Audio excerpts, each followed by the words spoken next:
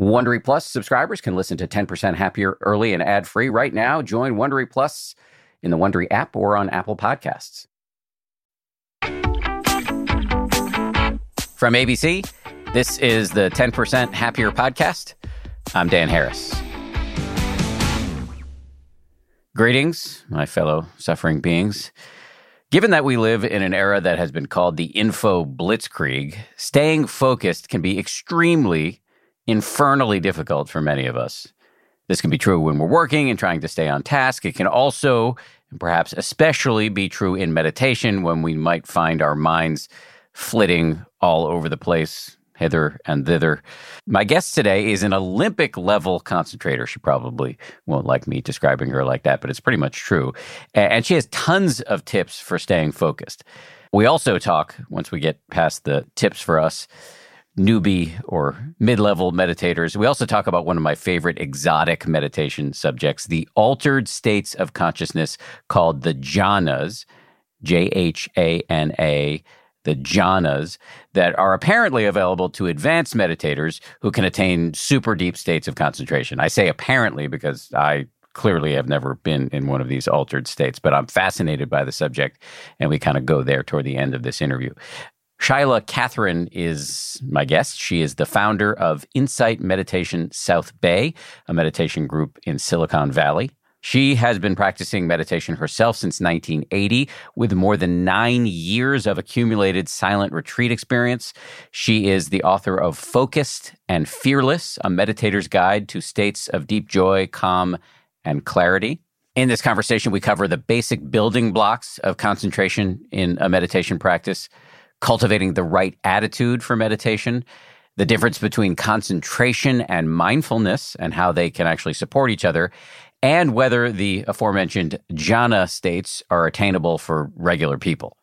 One quick item of business before we dive in here. As you may know, May is Mental Health Awareness Month, and over the past year or more, you're probably aware that mental health professionals have been dealing not only with the impact of the pandemic and political polarization and racial reckoning, all of it in their own lives, but also trying to help their clients live through all of this and navigate it. So we and I really want to thank all the mental health professionals out there. And one way to do so is to offer up a year's free access to the app, the 10% Happier meditation app, where you can find hundreds of meditations and also lots of video/audio courses that should help you boot up a meditation practice or reinvigorate it or go deeper.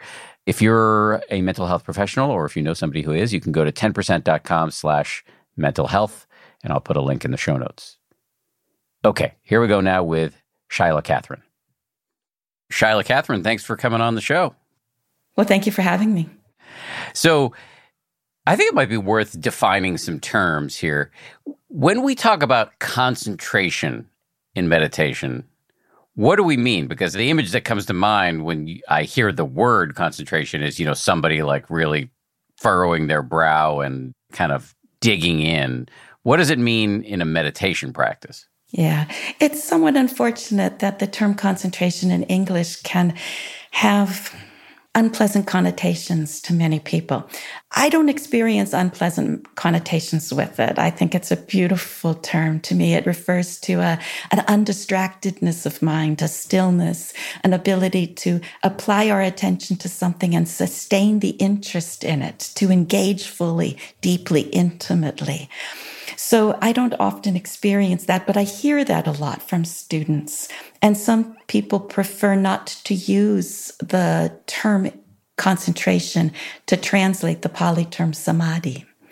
A more literal translation might be a unification of the mind, that sense of undistracted unification.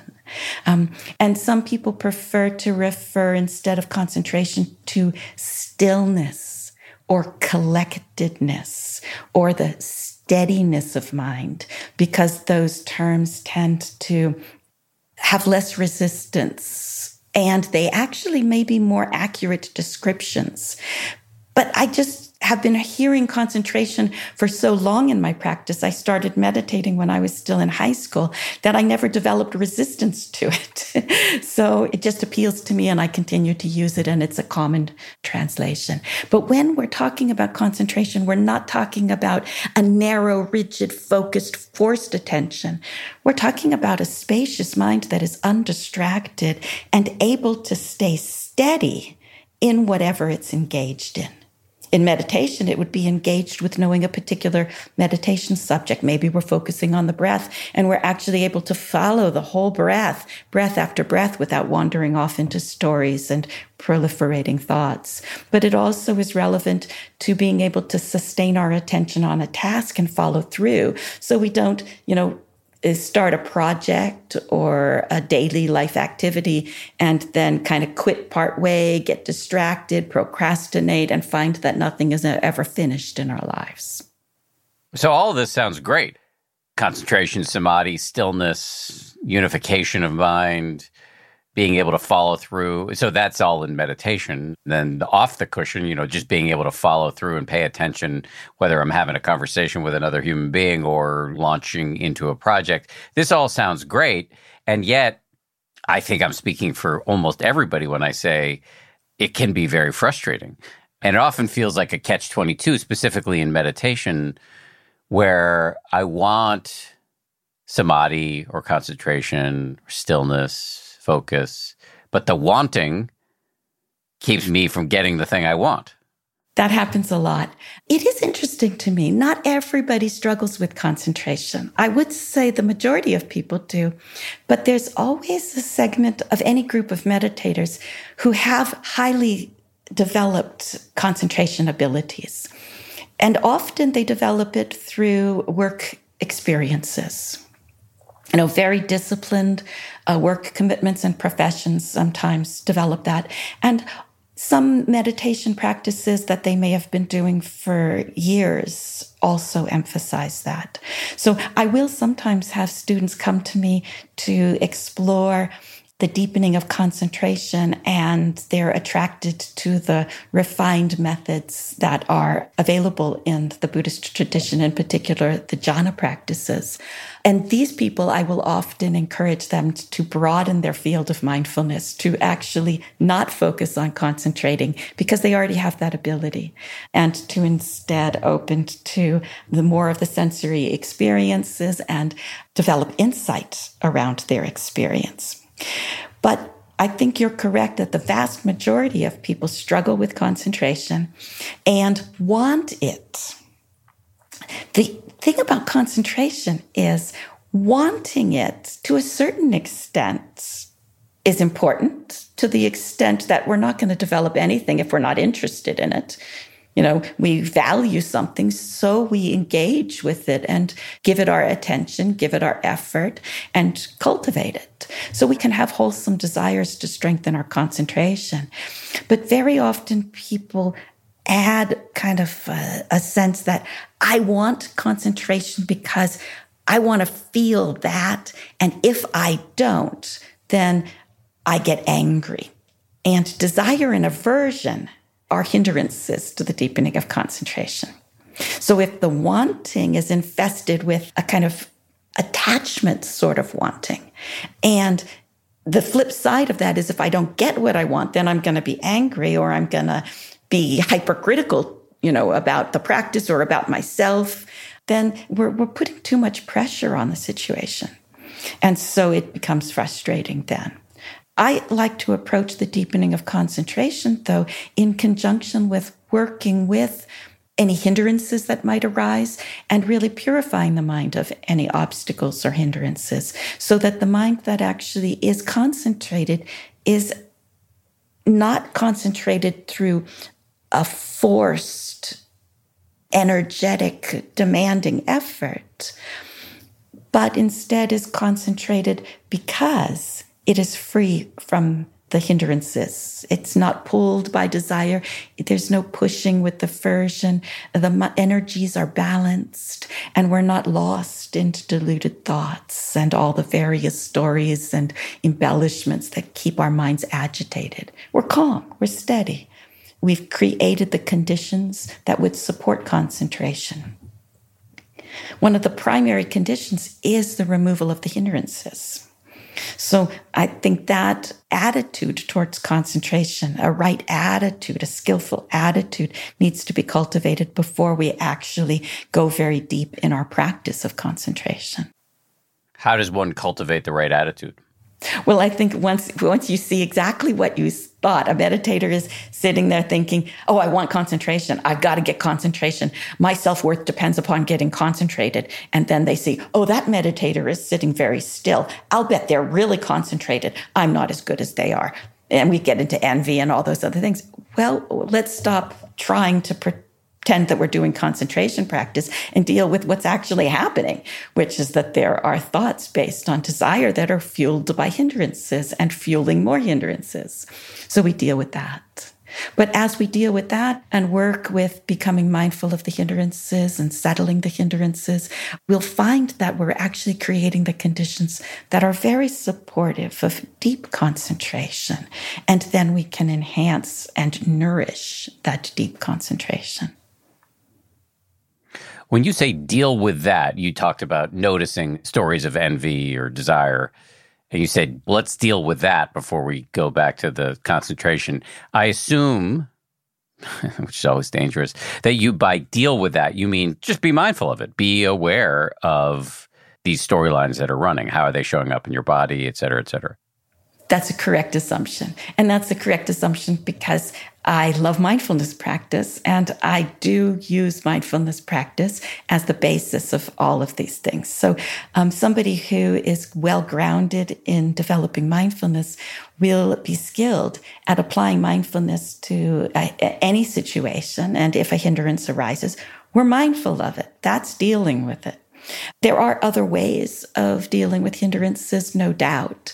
But the go-to practice, I would agree. Yeah, be mindful of it. Be mindful of what's actually happening. Let's not live in a fantasy of I want to be concentrated and just try to do that. We take steps toward concentration by cultivating a continuity of mindfulness.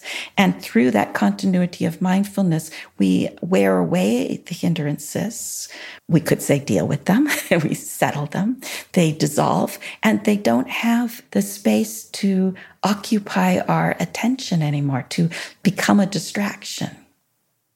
What in your mind is the difference between mindfulness practice and concentration practice? Because I think for beginning meditators, these terms might be a little bit confusing. It's like your basic beginning meditation is sit, watch your breath, and then every time you get distracted, start again and again and again. So how do you delineate between these two terms of art? Yeah, this is a very good question. And it's not only confusing for beginning meditators, it's often a point of unclarity. And I also will sometimes slide in between the uses of these terms, so it can get a little muddy. I don't think that's too terrible a thing, but it is interesting to consider, what are we doing when we're practicing concentration? What are we doing when we're practicing mindfulness? I prefer to, instead of think that I'm practicing concentration, I prefer to be developing mindfulness and developing such a continuity of mindfulness that all the hindrances and the distractions fall away. Then, depending upon the object, am I focusing on a particular object? Say I decide that I'm going to stay with the development of mindfulness of the breath. Then I can hold that object in a way that supports a more focused quality of attention. Or I could hold that object in a way that includes other experiences. Maybe the breath is like an experience that I touch into and then listen to sounds and other sensations in the body and then come back to the breath. I have a thought about this and a thought about that and then come back to the breath. So it's kind of like a point that we come back to regularly that would have less of the focused attention, but it's still a valid use for working with the breath. Or we can focus on the changing sensations throughout the whole course of the breath. So we can take an object, and it depends upon how we want to attend to it. I like to use the simile of a leash. Some people have dogs that they take for a walk on the leash, and there's different kinds of leashes. You can have one of those leashes that are on the spool, and the dogs can run out really, really far. And you can have the leashes that are just, a meter or so long. A blind person will have like a harness on their seeing eye dog, or the dog can be totally off leash and not under voice control. So I consider that the distracted mind when there's no leash and the dog is not on voice control. And we just let our minds just wander hither and thither without any corralling. And then we might allow the mind to wander a ways, but then come back, wander a ways and come back. Maybe that's like the leash on the spool.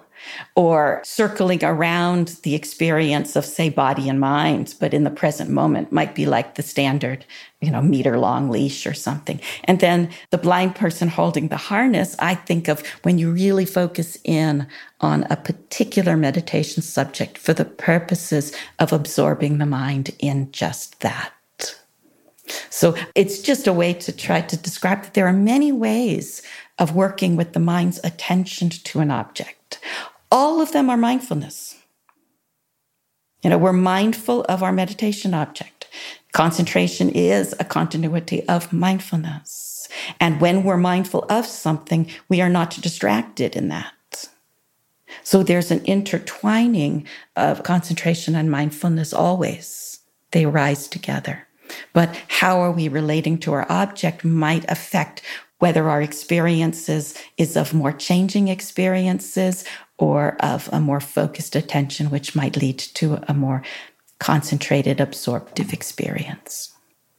I'm going to just try to put that in my own language just to make sure I got it. I've done many retreats where my practice is, an open awareness. Maybe I'm using noting, and instead of latching onto the breath, it's just, sort of whatever's coming up at any given moment in my mind, hearing, seeing, pleasant, unpleasant. That's a pretty long leash. That's probably on the spectrum, sort of more focused on a mindfulness. Obviously, you would want to get a continuity of mindfulness going over the course of your sit or your retreat. A short leash practice would be, I'm going to hone in on the breath, or I'm going to hone in on loving kindness phrases. So yes, am I heading in the right direction here? I think you're describing it very well, yes. And interestingly, they're all concentration in the sense that when you're doing an open awareness practice and you're aware that hearing is happening, and then a moment later, you're aware that there's sensations in the body, and then a moment later, you're aware of maybe there's a movement of the breath or something else, and your attention is moving between different perceptions, but it's still leashed in the sense that it's not distracted. You're not just wandering off, but you've chosen as your field of attention, you've chosen as your meditation subject to be whatever is dominantly arising in the present moment. So that could be anything in the field of the senses, the body, the mind. So you've chosen your meditation arena to be quite open and broad. But within that, you're concentrating upon whatever is arising in the present moment. There's different kinds of samadhi that are described in the Theravada Buddhist tradition. And this kind of samadhi that develops by observing changing experiences is called Khanika samadhi, which is a concentration of mind that arises through the perception of changing experiences. A sound here, a sensation there, heat increasing, a thought arising, a mood or motion, all these different things. We're not distracted. We're present, we're mindful, but the objects keep changing. And that can be very powerful. It can develop the qualities and experience of concentration on the mind, but it doesn't lead to the particular states of absorption that depend upon a fixed object. So if you were to narrow your field to, say, you use the example of loving kindness, I'm just going to focus on the cultivation of loving kindness. I'm not going to be involved in all these other things that might be occurring simultaneously. This is where I've chosen to direct the attention, or just focus on the breath. Then those, because of the nature of the object and the focus on that object, it opens up the possibility for another kind of samadhi In Pali, it's called apana samadhi, which is concentration based upon a fixed object. And the meditator can choose. A skilled meditator or somebody can shift from these different kinds once you understand what is the quality of samadhi, how is that different than distraction, and what is the object that I want to focus on and why. Then we become more skillful in choosing the object and the way we attend to those objects to support our aim. You use the phrase that the states that are available when we're, achieving certain kinds of samadhi. And that was a reference, I believe, to the jhanas, which we'll dive into in a second. But before we go there, I want to go back to this idea of right attitude, because I think this is such a common situation experienced by meditators where you are getting frustrated because you're trying to achieve some level of concentration or continuity of mindfulness, and you're all over the place and you're beating yourself up for it. The last couple of retreats I've done have been with the guy named Alexis Santos, who's been on the show a bunch of times, and he's also quite a popular teacher in the 10% Happier app. His teacher is a Burmese guy, Sayadaw U Tejaniya, and one of his primary teaching strategies is to repeatedly have a meditator ask themselves, what's the attitude in the mind right now? And I found that to be incredibly helpful, like just repeatedly checking in, what's the attitude right now? And it's like taking a black light to hotel sheets where you see like all sorts of gross stuff, where I realize, oh yeah, every time if I'm in the habit of asking myself that question, I'm going to see, yeah, I'm trying to make something happen in this meditation right now. I have an agenda. Over time, though, the more I can just be cool with the agenda, be aware of it and be mindful of it, it starts to dissipate. So does that track with what you were recommending? It does track very much. I was interested that you said, you're aware that there's an agenda in the mind, and you can be cool with that. Some agendas are actually very supportive of our practice. Some are wholesome in the sense that we have an intention, an aim. And some are unrealistic, controlling, demanding, arrogant, or rooted in unwholesome states. So we have to consider, what is our agenda? We have a certain aim, perhaps, or a sense of possibility. We're doing something for a reason. How rigidly do we attach to that agenda? Or does it instead inspire a kind of inspiration of possibility? The attitude is so important.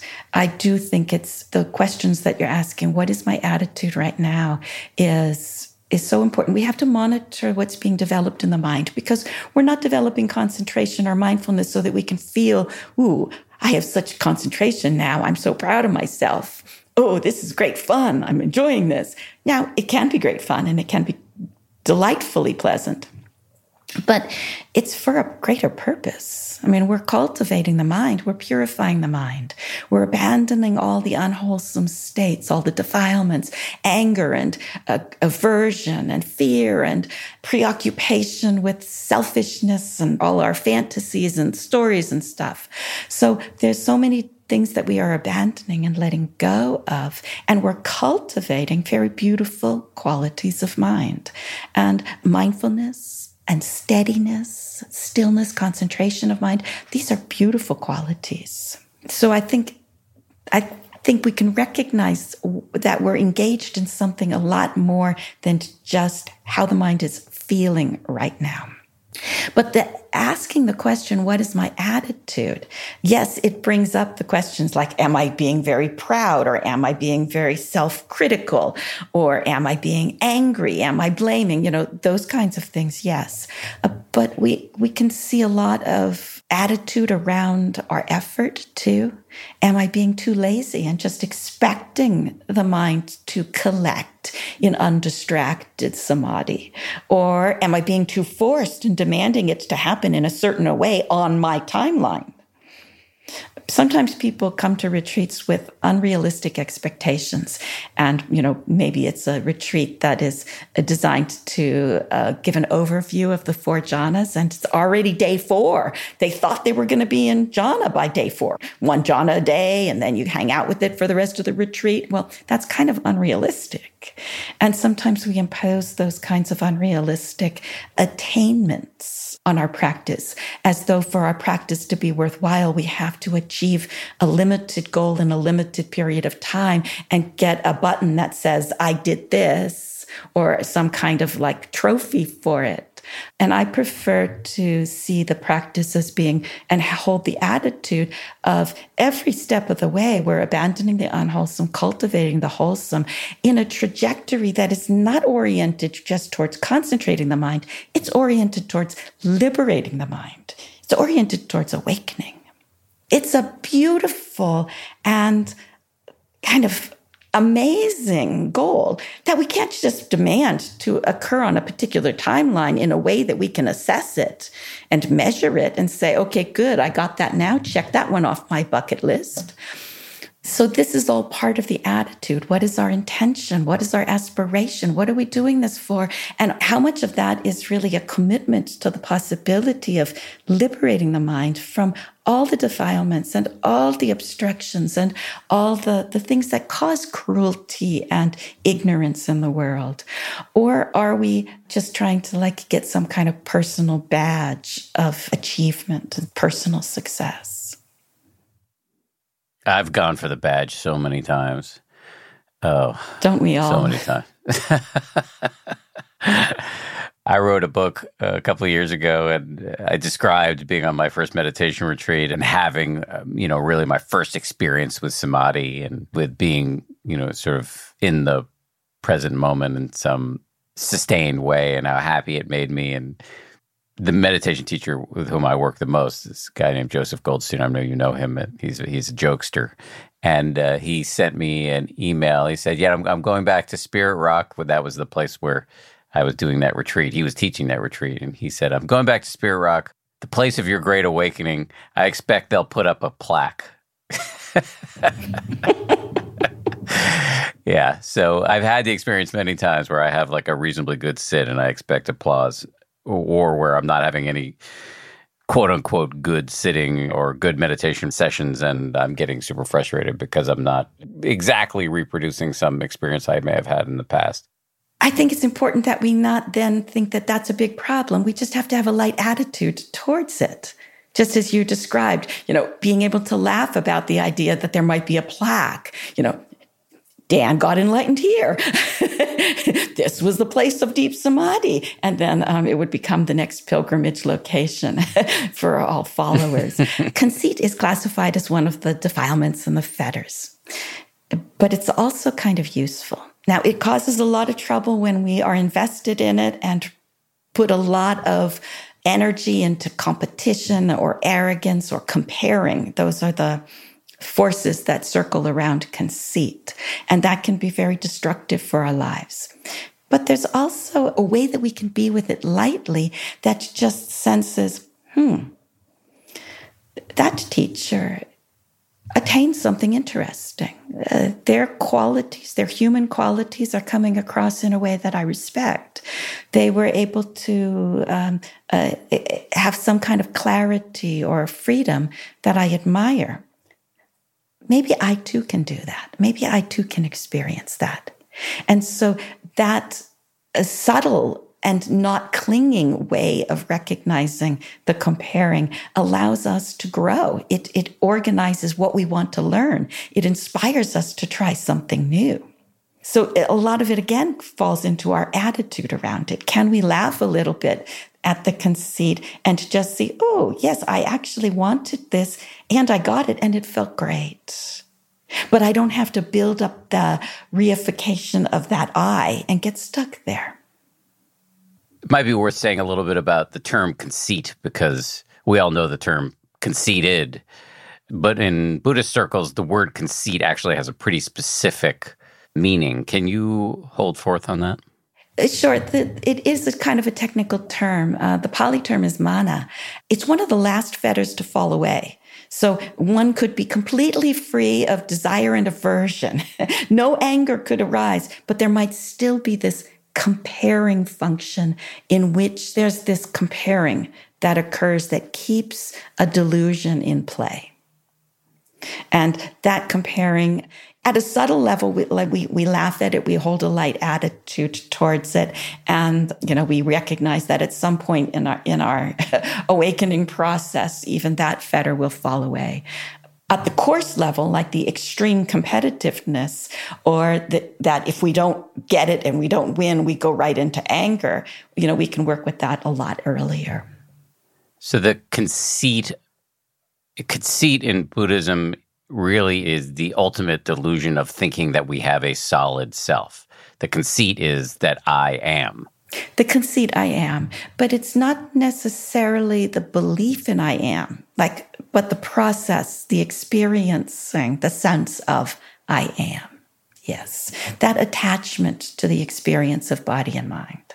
And I'm glad you bring in that phrase, because that's a phrase we find in the early discourses of the Buddha, where it's literally called the conceit, I am. So we're not just talking about somebody being arrogant and conceited. And there could be, of course, superiority conceit, but there can also be inferiority conceit. And there's also an equality conceit, because that comparing is functioning to keep the attachment of I am in play. This concept is one that trips a lot of people up, myself included. The notion that it is a delusion to think that on some level that you exist. It doesn't mean you don't need to put your pants on in the morning or make a dentist appointment. It means that on an ultimate level, if you look for the self inside of your mind, you're not going to find some core nugget of you in there. Yeah, I think that's correct. And people can get entangled with philosophical debates about what is this teaching on no self. Lately, I'm just preferring approaching it from a very practical perspective and to question the various things that I might identify with or believe I could possess or control. Just question that. Really? Am I that? I feel this. Well, 5 seconds later, I feel something different. So can I question, I am that? What if there's a sense that, this object belongs to me? Really? Does it? Can I control it? Can I say, hey, don't break, don't get lost? Or this body belongs to me. Is there a me who possesses it and then could control it? So wherever I see the attachment to the experiences of body, feelings, perceptions, mind experiences, the sensory experiences, whatever it is that's being known, anything that's being known, if there's a sense of attachment around it, I can ask, really? Is there a self possessing that? And I look. So I try to unravel any attachment to the concept of self. And then in, daily activities, of course, I wake up in the morning. I'm the one getting out of the bed and going to do the responsibilities that I have committed to. So there's certainly a functional use of the concept of self, but I try to question any attachment to that. Okay, so let's talk about the jhanas now. Oh, before we do, can I respond a little bit to something that you said? Because you described having your first experience of, I think you used the language of sustained samadhi. And I thought that was really beautiful. And it sounded like it was in conjunction with an insight meditation practice where you were working with open awareness, but the mind was steady and undistracted. Is that correct? Yes. Okay. That's correct. Because this sense that the mind is concentrated is a wonderful thing. It can be tremendously inspiring, and it describes a mind in which the hindrances are absent, and what are called the 5 intensifying factors or the 5 jhana factors are strongly developed. So the hindrances have fallen away. So we're not getting caught in anger, aversion. Our energies are balanced. So we're not falling asleep or going into restlessness. And there's a real steady presence in our practice. We're not corrupting the experience with self-doubt and all that stuff. And we're not getting lost in thoughts of past or future. So the hindrances are set aside. But in addition to that, something else is developing. And the factors that are called these jhana factors or intensifying factors are the directing of attention, the sustaining of attention, the joy that arises with knowing our object, the pleasure that arises with knowing that, and a one-pointedness of attention with that. And although the term jhana factors is used to describe these 5 qualities of mind, they develop with other meditation practices, with most meditation practices. And when these are strong, the joy quality is very strong, and the directing and sustaining of attention is very strong, and the one-pointedness is strong. So we have the experience of being collected and steadied and undistracted with whatever is being known. And the mind is totally imbued with, suffused with, drenched with a kind of pleasure or joy. Some people experience the joy intensely, and other people experience it with greater equanimity or neutrality of feeling.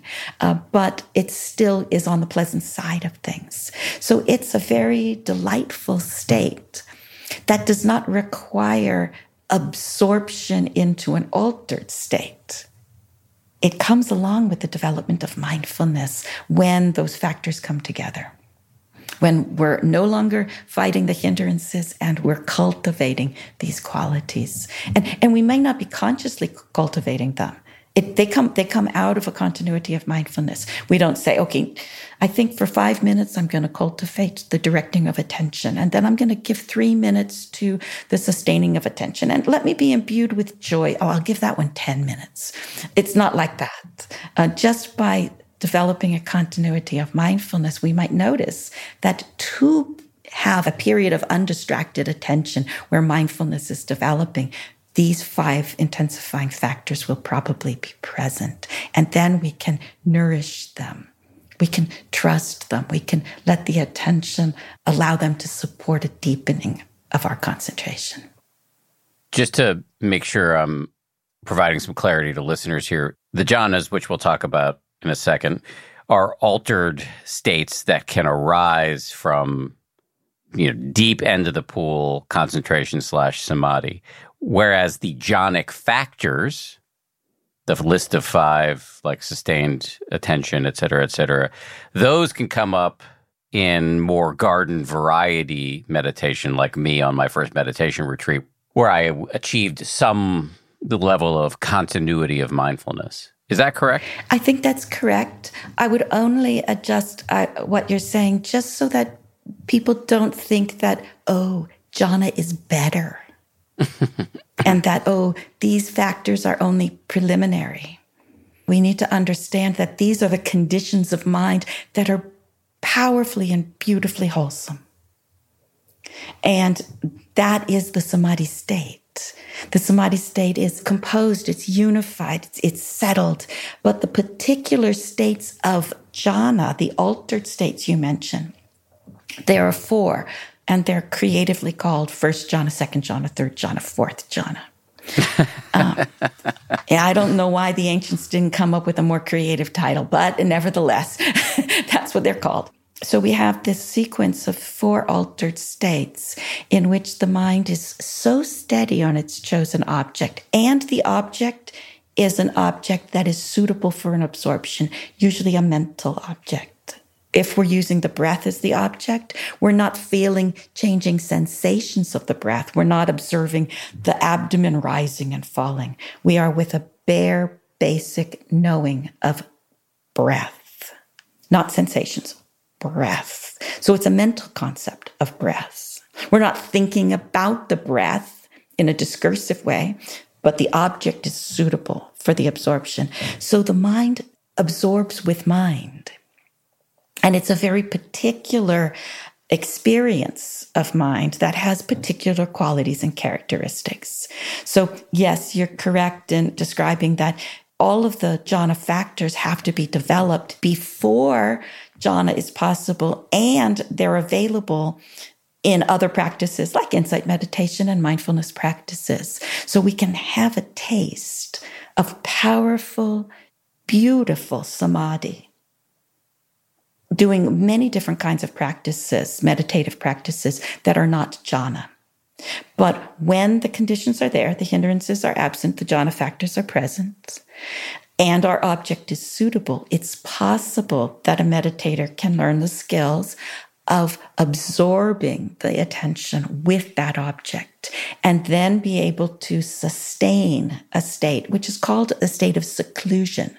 So we're not only secluded from unwholesome states, but we're also secluded from all the distractions of sensory experiences. The mind is no longer darting out. Oh, there's hearing. Oh, now there's heat. Oh, now there's a thought, because thought will have settled. And the mind won't be reaching for anything else. It'll just be directed to its meditation subject. And without any distractions pulling it away, it stays so settled there. And it's an active, energetic, joyful settled that the mind absorbs with it. And so that becomes possible. It becomes available when all the conditions are there. I just want to make sure, though, that it's a beautiful practice and it's available to people. So people who get really into meditation, as you say, the deep end of the pool, I think it's nice to know that these things, you don't have to go off to some cave in some remote mountain region in order to practice these things. They're available to us, but the conditions do need to be there, and it is a specific practice. Delightful practice, powerful practice, life-changing. I recommend it. I teach it. I encourage people to do it. But I don't say that it is the only or the best way of practicing samadhi. We have to honor the purity of the mind that you just described, where the mind is having a sustained experience of samadhi. You've just chosen an object that the absorption doesn't happen, because in that experience, you're still experiencing sound and sensations, and you're aware of mindfulness of the flow of thoughts and feelings. So there isn't the condition for an absorption in it, but there is the powerful, healing, and potent state of samadhi. Much more of my conversation with Shaila Catherine right after this. This show is brought to you by BetterHelp. I got to tell you, I feel so much better when I talk about my anxiety instead of keeping it bottled up. There's an expression that I first heard from the great researcher and also Zen practitioner Robert Waldinger: never worry alone. Our temptation many times is to keep it bottled up, but the data really show that the people who do the best in life, who live the longest and are the happiest, have strong relationships with people with whom they can talk about whatever's going on in their lives. And for me, therapy is part of that. If you're thinking of starting therapy, you might give BetterHelp a try. It's entirely online, designed to be convenient, flexible, and suited to your schedule. Get it off your chest with BetterHelp. Visit betterhelp.com/happier today to get 10% off your first month. That's BetterHelp, HELP.com/happier.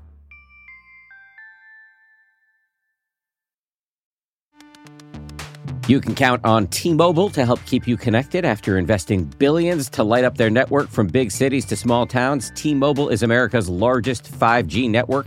Plus, when you switch to T-Mobile, families and small businesses can save up to 20% versus Verizon and AT&T. Visit your neighborhood store or T-Mobile.com to switch. Plan savings with T-Mobile. Third line free on essentials via monthly bill, credits versus comparable available plans. Plan features may vary. Credits stop if you cancel or change plans.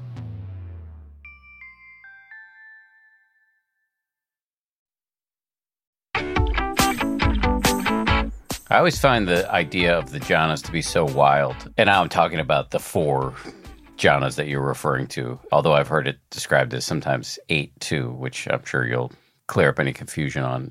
But basically, my understanding of this is that you can get so concentrated, so absorbed in your object, your breath or whatever, that you end up in these four sort of, I've heard them described as kind of interlocking rooms in the mind, these altered states that are accompanied by, feelings of bliss and happiness.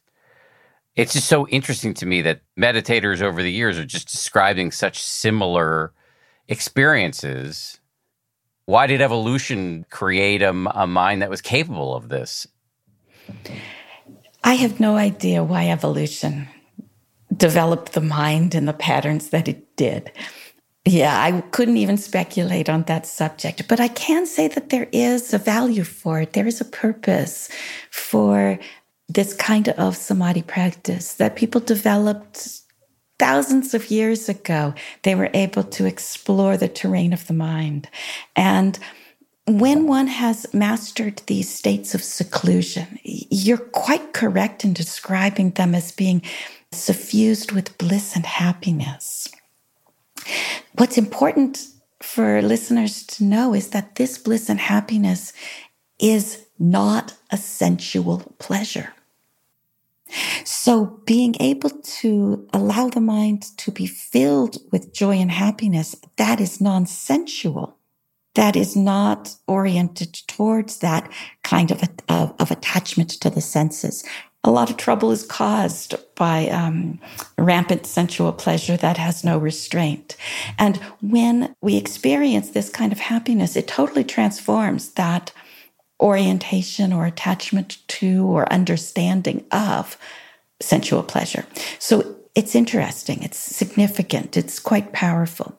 It also suffuses the mind with the joy that is energetic, that is deeply healing to the mind, healthy, and makes the mind able to do the difficult work of insight practice.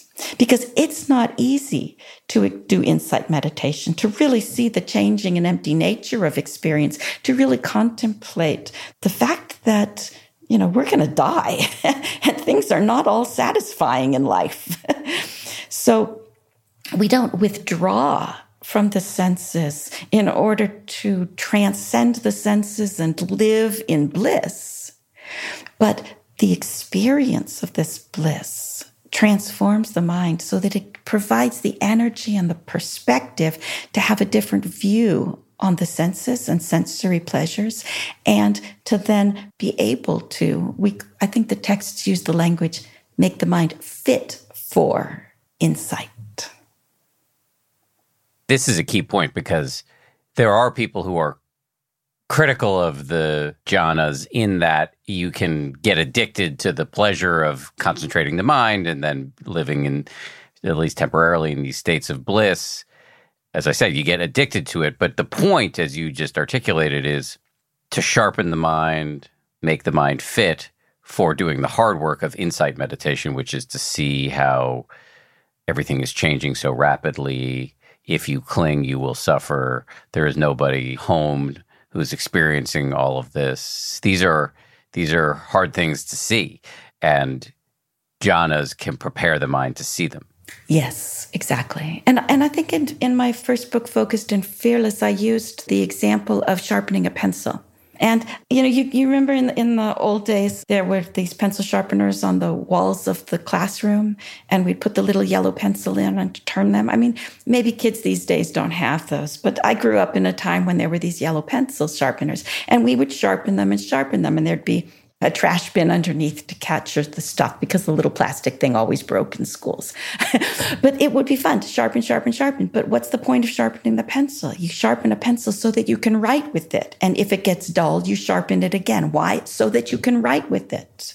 You don't just keep sharpening to get a perfect point and then admire it, or to just keep sharpening because it's fun and you enjoy the activity. It's for a purpose. And similarly, we develop the mind. We could say sharpen the mind. We clarify the mind. We develop the conditions of the mind that make it possible for insight practice. And I have heard people say, my teacher told me not to do jhana practice because I would get attached to it, or I could get attached to it. And that is just not something that I worry very much about because it's not something that I see happening. And partly it may be because I give a great deal of emphasis to cultivating the right attitude and the right view of practice, to not just cultivate concentration for the heck of it. That would be like sharpening the pencil and putting it in a frame saying, oh, I got a perfect sharpened pencil. This is mine. It would be like making the pencil a trophy on our mantle. But instead, I cultivate and teach jhana practice as one expression of right concentration. And in the Buddhist practice, there's something called the Eightfold Path, which I believe many of your listeners will be familiar with. And the first factor on the Eightfold Path is right view. It's right understanding. And we could even put right attitude in that category as another way of understanding. How are we coming to this and for what purpose are we engaging in this practice? The correct attitude and the valuable reason and purpose for practicing it has to be remembered and inform how and why we concentrate the mind. So in every step of the process, in the way that I teach, in the way that I guide, in the way that I believe that it is taught in the Buddhist tradition, jhana practice is taught as right concentration, which means it's informed by right view and understanding, which means it cannot at any point for any length of time reinforce an identification and an attachment to it. So we're purifying the mind. We're unpacking any kinds of cravings that may arise. Now, the general sequence of abandoning craving and attachments are first we let go of the attachment to the ones that are hurting us, right? The harmful things. Most people want to let go of rage and fear, But then there's subtler things that we can let go of our attachment to, and subtler and subtler and subtler and subtler. Similarly, there are coarse sensual pleasures, and then there are subtle sensual pleasures. And then there are pleasures that are developed through meditation. Those pleasures that arise through meditation are not unwholesome, but they're also not to be attached to, not to be craved for. We cultivate them. Yes, because they're valuable, they're useful, but without attachment. So if we bring right view and understanding of the path of practice to the way we develop concentration, then we are developing concentration as a practice of letting go. We understand it to be a practice of relinquishment. So if we understand it correctly and we practice it correctly, then I just don't worry about people getting attached to it any more than I fear that if somebody goes and has a really good dinner at a really nice restaurant, that they're going to be craving that for the whole rest of their life and not being able to function.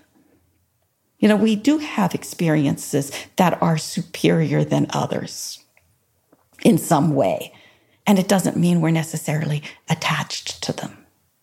Can anybody hit the jhanas? I find the descriptions of the jhanas to be incredibly compelling, but I don't think of myself as somebody with naturally, high capacity for concentration. So is this something anybody can do, and how do we do it?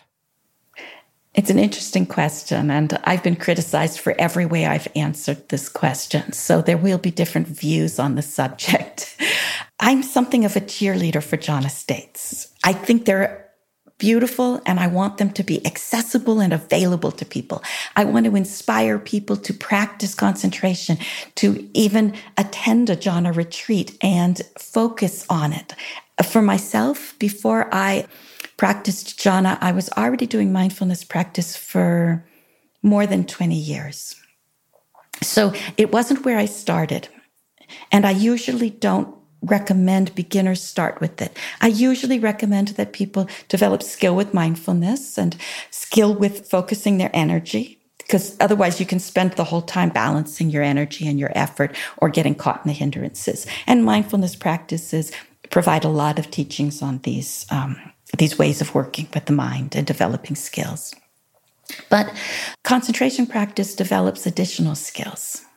And it highlights, because it's such a deep state, it helps us see if there are any ways where maybe after some period of mindfulness practices, there are things that we still are lost in. And it can be very useful for somebody to say, okay, for the next year or two, I'm going to focus more on concentration and to try to strengthen that quality and then see what I learn about the mind. The actual experience of the jhana states, like when, say, you come to a retreat, is it realistic to expect that you will dive deep and have a genuine, profound, life-changing experience of jhana in which you have mastery over that? I would say for every retreat, every jhana retreat I've taught, some people have, and the majority have not actually had an experience, a profound, deep experience of jhana. Does that mean that they can't? I'm not prepared to say that. I'm just going to say that in those 10 days, the conditions didn't come together. And I'm not going to say that after 2 retreats or 3 retreats, if it didn't happen, that they're not capable of it. Because jhana becomes available when we have cultivated the conditions and the particular skills and have learned not only to free the mind from the obstacles, but to also hold the meditation object in certain ways. So these are all learning things. And when does it click? When does it come together? I don't think we can predict that. So we have to enter into the training without demanding it appear in a certain way on a particular timeline. It's interesting to me that we find in the early discourses of the Buddhist stories where lay people, from time to time, abided in the bliss of seclusion, the experiences of the jhanas. So it's certainly not something that's limited to a monastic or somebody who's a full-time meditation practitioner. It's also something that can be done at home. It doesn't require the isolation of a retreat, although retreats are extremely supportive.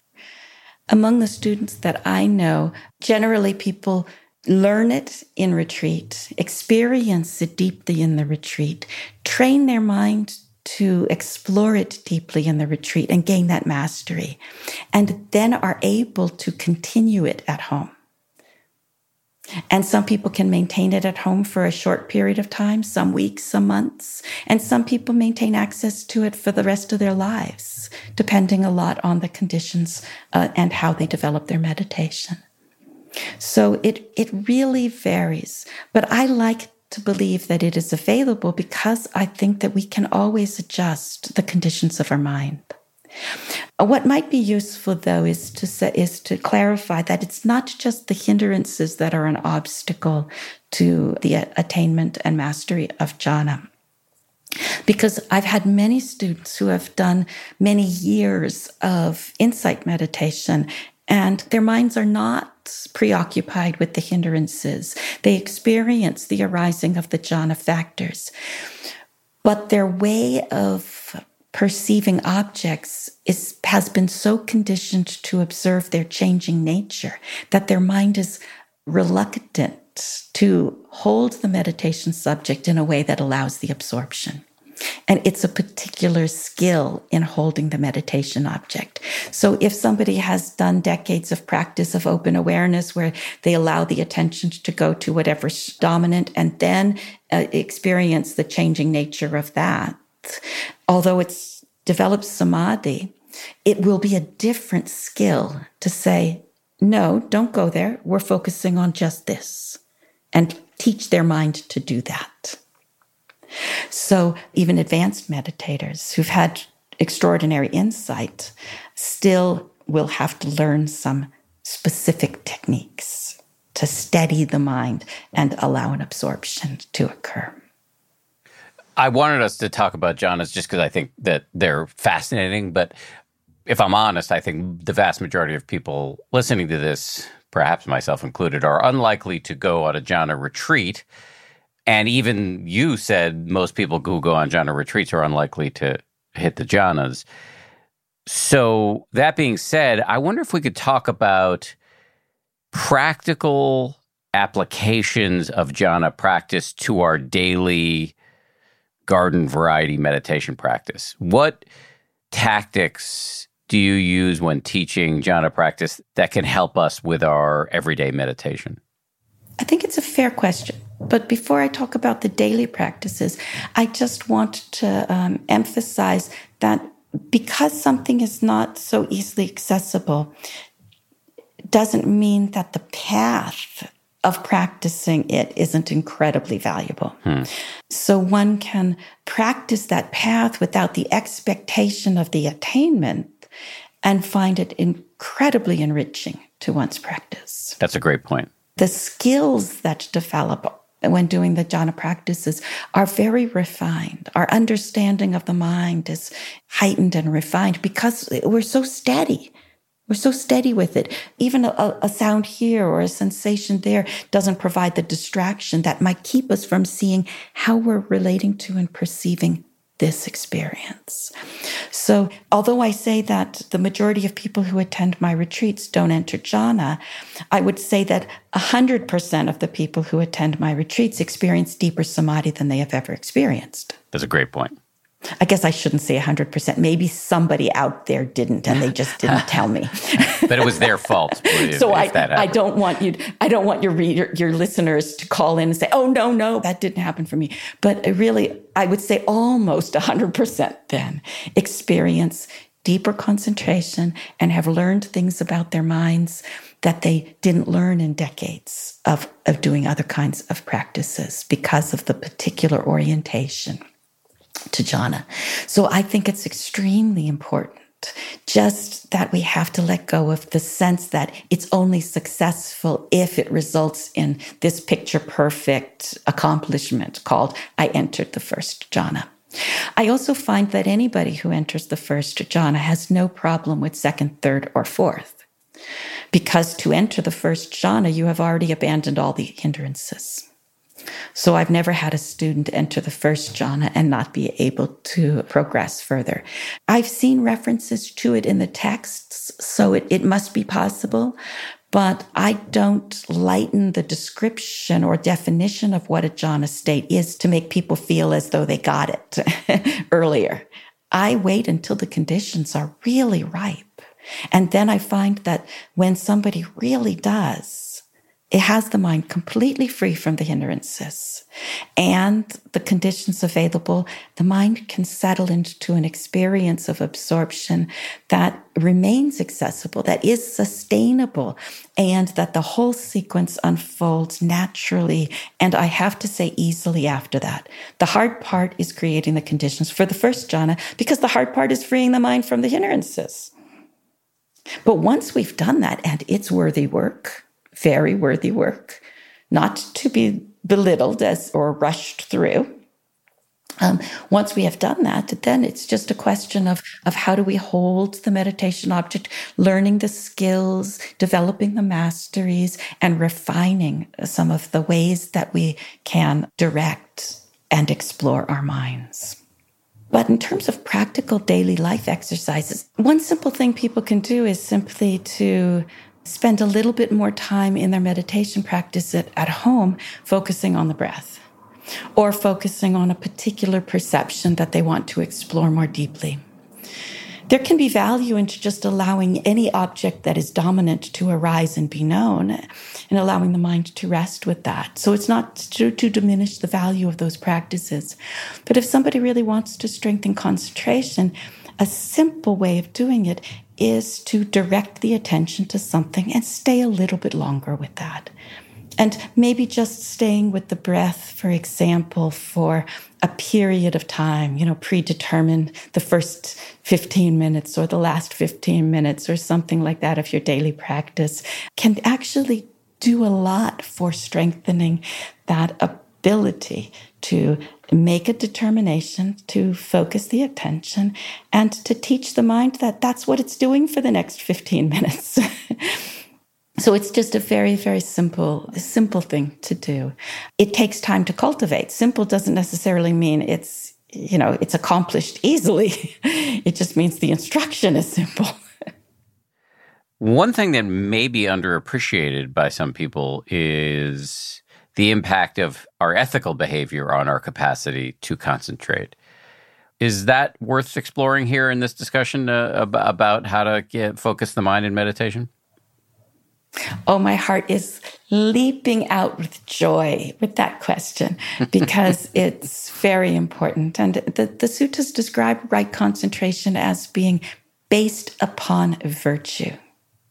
So it's necessary. If we're concentrating the mind without virtue, without having considered how we act in life, we're not gonna succeed. And we notice that because we'll notice that the mind will be more restless. We might be strategizing about how to get even with somebody, or obsessing about something that triggers anger, or be lost in various kinds of proliferating thoughts that relate to a kind of an unskillful engagement with the world. So we have to consider, how do we act? How do we speak? So the concentration meditation, although it's focused more on how we use the attention, how we use the mind, the courses of action that are described in the Buddhist tradition are not only the actions of mind, but also the actions of speech and the actions of the body. What do we do? So yes, it must be based upon virtue.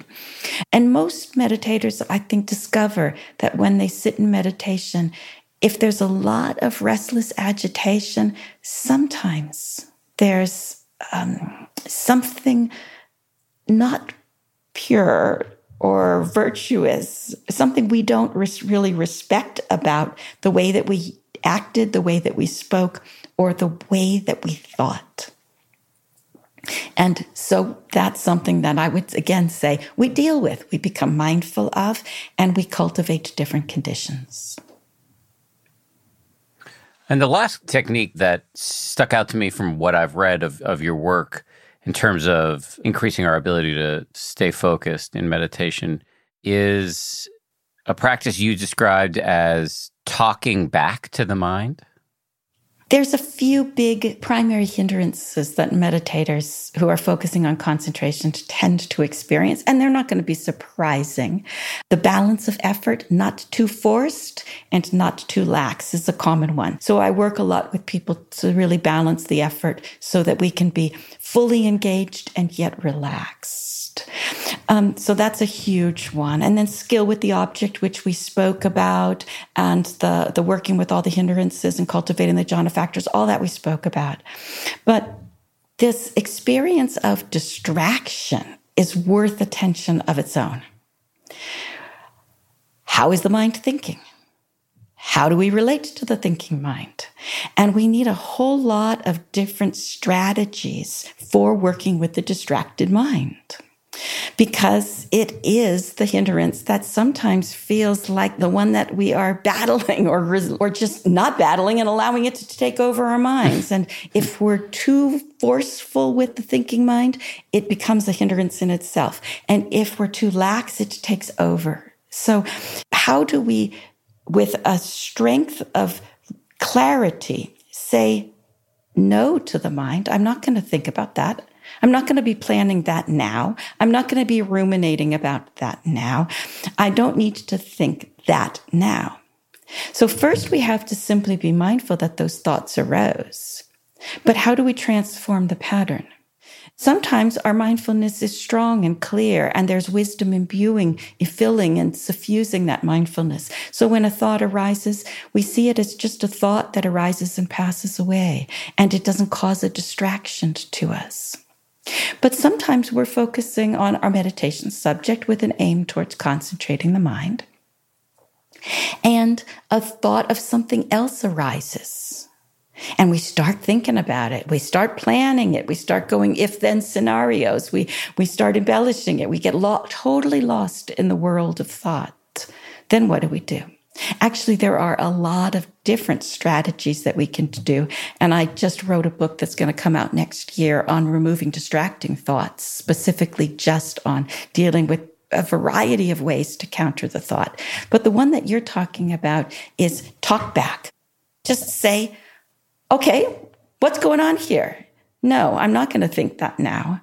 And if your mind is telling you something that is not true, which many minds, when we look at our own thoughts and we ask, is that actually true? Is that really how things are? We might discover that it's not true. So we talk back, we counter the beliefs of the mind. We don't buy in, we don't believe that our thoughts are telling us a true experience. So we use our thoughts to counter thoughts. Of course, this is not done in jhana because the mind is not having discursive thoughts in jhana. But it can be done as we counter the hindrances and to try to clear away a space so that the mind is free from those agitating or restless thoughts. Just to say, when that book on distraction comes out, our hope here on the show is that you will come back on this show. But as we approach the end of our time together for this episode, can I just get you to shamelessly plug Focused and Fearless and any other things you've got going on, website, social media, retreats, anything that we should know about that you're up to? Oh, what a lovely offer. Thank you. I just love plugging this stuff. So I've written 2 books, Focused and Fearless and Wisdom Wide and Deep. Focused and Fearless, I think, is a very accessible book, and it's very powerful. It explores the topics we've been discussing on deep concentration and includes a lot of exercises for deepening concentration into daily life. Wisdom Wide and Deep is for more advanced practitioners and describes a very specific and systematic approach to both concentration and insight practice. So I recommend Focused and Fearless first.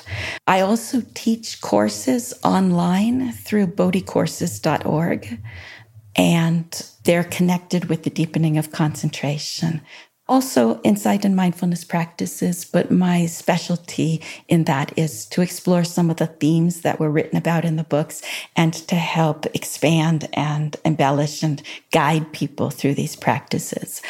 The online courses provide a kind of an overview and understanding of the states. They refine our view, our attitude, our right view. They provide instructions in the basic practices, but we can't create the kind of conditions online that we do in a retreat experience. So I also teach retreats worldwide and courses of various kinds that people can find on the internet or through my websites, bodhicourses.org or imsb.org, which is for Insight Meditation South Bay, which is the meditation group that I founded. Shaila, thanks so much for doing this. Really appreciate it. I enjoyed the conversation with you. Thank you for inviting me. Thanks again to Shaila. Excited to have her back on the show soon. Before we go, one item of business and one announcement for an event that's coming up this Thursday, May 20th, with Richie Davidson, and that's happening through the New York Insight Meditation Center. I'll tell you more about that in a second. First, though, the item of business, which is an invitation for you to participate in this show. In June, we're going to be launching a special series of podcast episodes focusing on anxiety, something I'm sure we're all way too familiar with, or many of us are way too familiar with. In this series, you're going to become intimately familiar with the mechanics of anxiety, how and why it shows up, and what you may be doing to feed it. We're going to teach you how to have a realistic view of your anxiety and to increase your ability to cope with challenging situations. You're going to learn tools for examining and overcoming your own particular anxiety feedback loops while building the skills of mindfulness, compassion, and courage along the way. And this is where you come in. We'd love to hear from you with your questions about anxiety that experts will answer during the anxiety series we're going to do here on the podcast. So whether you're struggling with social anxiety, anxiety about re-entering the world post-COVID, or if you have any questions about anxiety at all, we want to hear from you. To submit a question or share a reflection, you can dial 646-883-8326 and leave us a voicemail. 646-883-8326. The deadline for submissions is Friday, May 21st. If you're outside the United States, we've put details in the show notes about how to submit a question through an alternate method. We look forward to hearing from you. Thank you in advance. And also, just as I mentioned briefly a second ago, I do want to tell you about an event that's coming up with my friend Richie Davidson, who's a renowned author, a psychologist, and neuroscientist. He's doing an event with New York Insight this Thursday night, May 20th. It's called Well-Being is a Skill. Richie's going to discuss the interaction between Dharma and scientific evidence that suggests we can change our brains by transforming our minds and cultivate habits of mind that will improve our well-being and the world. The online event starts at 7 Eastern. I put a link to the registration in the show notes, or you can just head over to nyimc.org to search for the event. Richie is amazing. He's been on the show several times and really is a pioneer in terms of using the modern tools of neuroscience to look at what meditation does to the brain. So go check that out. With all that said, big thanks to everybody who makes this show: Samuel Johns, DJ Kashmir, Kim Bikema, Maria Wortel, and Jen Poyant. We get audio engineering from Ultraviolet Audio. As always, a big shout out to Ryan Kessler and Josh Cohan from ABC News. We'll see you all on Wednesday for a freshie, a brand new episode. If you like 10% Happier, and I hope you do, you can listen early and ad-free right now by joining Wondery Plus in the Wondery app or on Apple Podcasts. Prime members can listen ad-free on Amazon Music. Before you go, tell us about yourself by filling out a short survey at Wondery.com/survey. When you're committed to raising the standard, you're bound to ruffle some feathers. At Happy Egg, we like to say we farm differently. But in reality, we produce eggs the way people used to, by partnering with local small family farmers who raise our happy hens on 8 or more acres. Because in our opinion, farming shouldn't be complicated. It should be happy. Choose happy with Happy Egg. Visit happyegg.com and look for the yellow carton at a store near you. Happy Egg. Once upon a beat. Remember those stories and fables that would capture your imagination and you couldn't wait to see how they would unfold? And now, when you read them as an adult, you think, some of these old tales could use a fresh spin. We have a perfect podcast to bring you the stories you remember, remix, and reimagine for the kids in your life today. Join me, DJ Few, and my trusty turntable, Baby Scratch, as we spin up new tales in the New Kids and Family podcast, Once Upon a Beat.